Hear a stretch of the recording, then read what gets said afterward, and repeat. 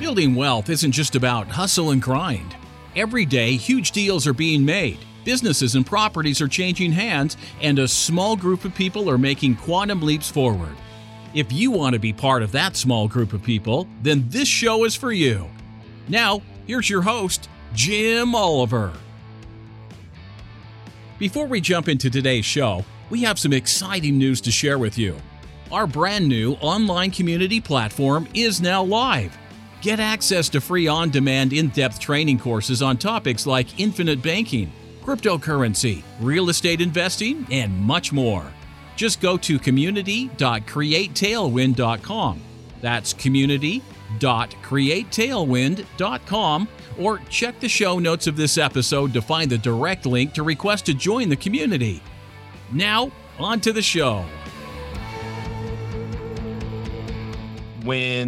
When you start to say, how do I take those skills and transfer it into the business world, there's that leap for you going from being a coach where you're an employee and you're a professor, and this is where your education and your training and your experience, that jump to business owner, that had to be a pretty interesting moment, a lot of interesting prayers and introspection to do that. Well, here's what I would tell you: the skill set that we learn through teaching and mainly coaching, I think it's a combination of both. I don't see this as through as many teachers as I do through teachers and coaches, but the skill set of being able to deal with a lot of different people from different socioeconomic backgrounds is a very valuable skill set.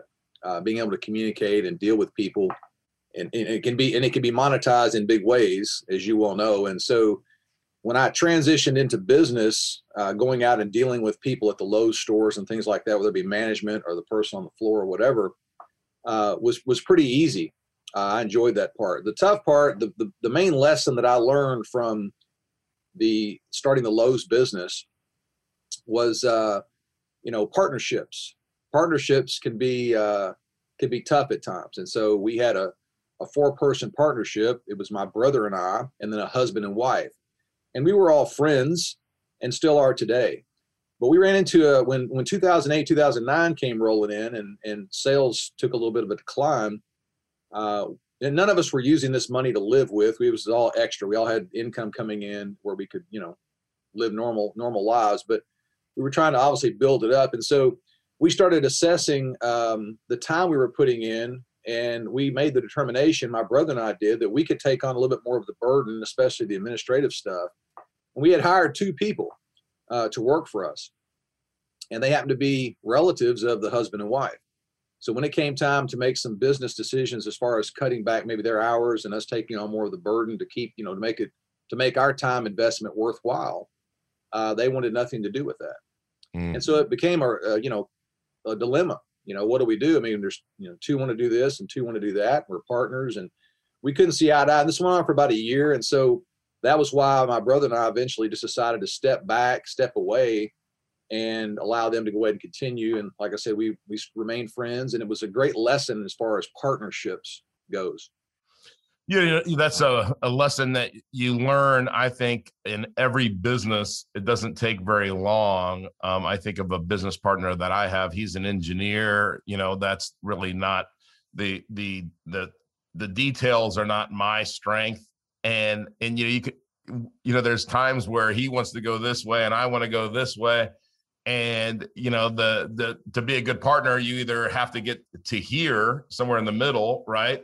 Or you can't be partners. And it's interesting because being in partnership with somebody, you're really in a relationship where you're going to be challenged at times, just like any relationship. You're going to have hard times, you're going to have good times, but the making sure, it's kind of like in your marriage, you got to make sure that the relationship is never in jeopardy, right? So you can argue, you can disagree, but as long as you can communicate about it, and sometimes you get your way and sometimes you give in, I think that makes a good partner. But those are things that you learn also kind of in coaching and sports is not everybody gets to play quarterback or point guard. I'm not, I don't know that much about basketball, but I guess, that's not everybody gets to be the main guy on the field, right? Or on the court. That's an awesome point.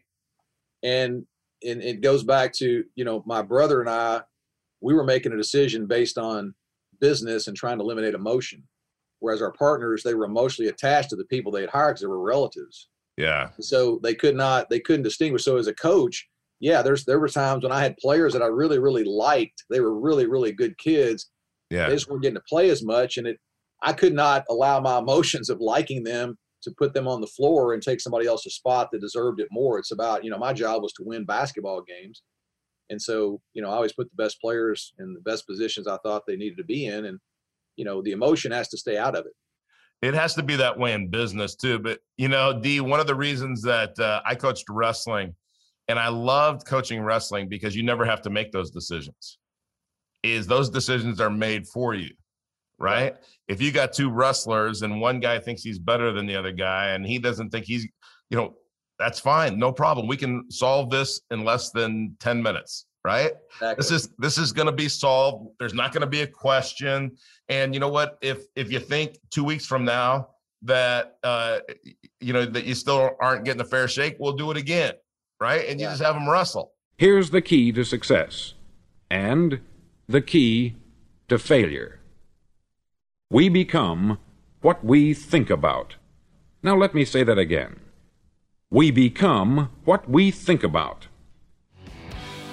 Once again, thank you so much for taking the time to hear what was shared on today's podcast. If you are looking to discover new wealth building strategies, then go to community.createtailwind.com. That's community.createtailwind.com to join our free online community and get access to free courses and in-depth training videos designed to help you build wealth and break away from the herd. Click the link in the show notes to access the community today. Thanks again for listening.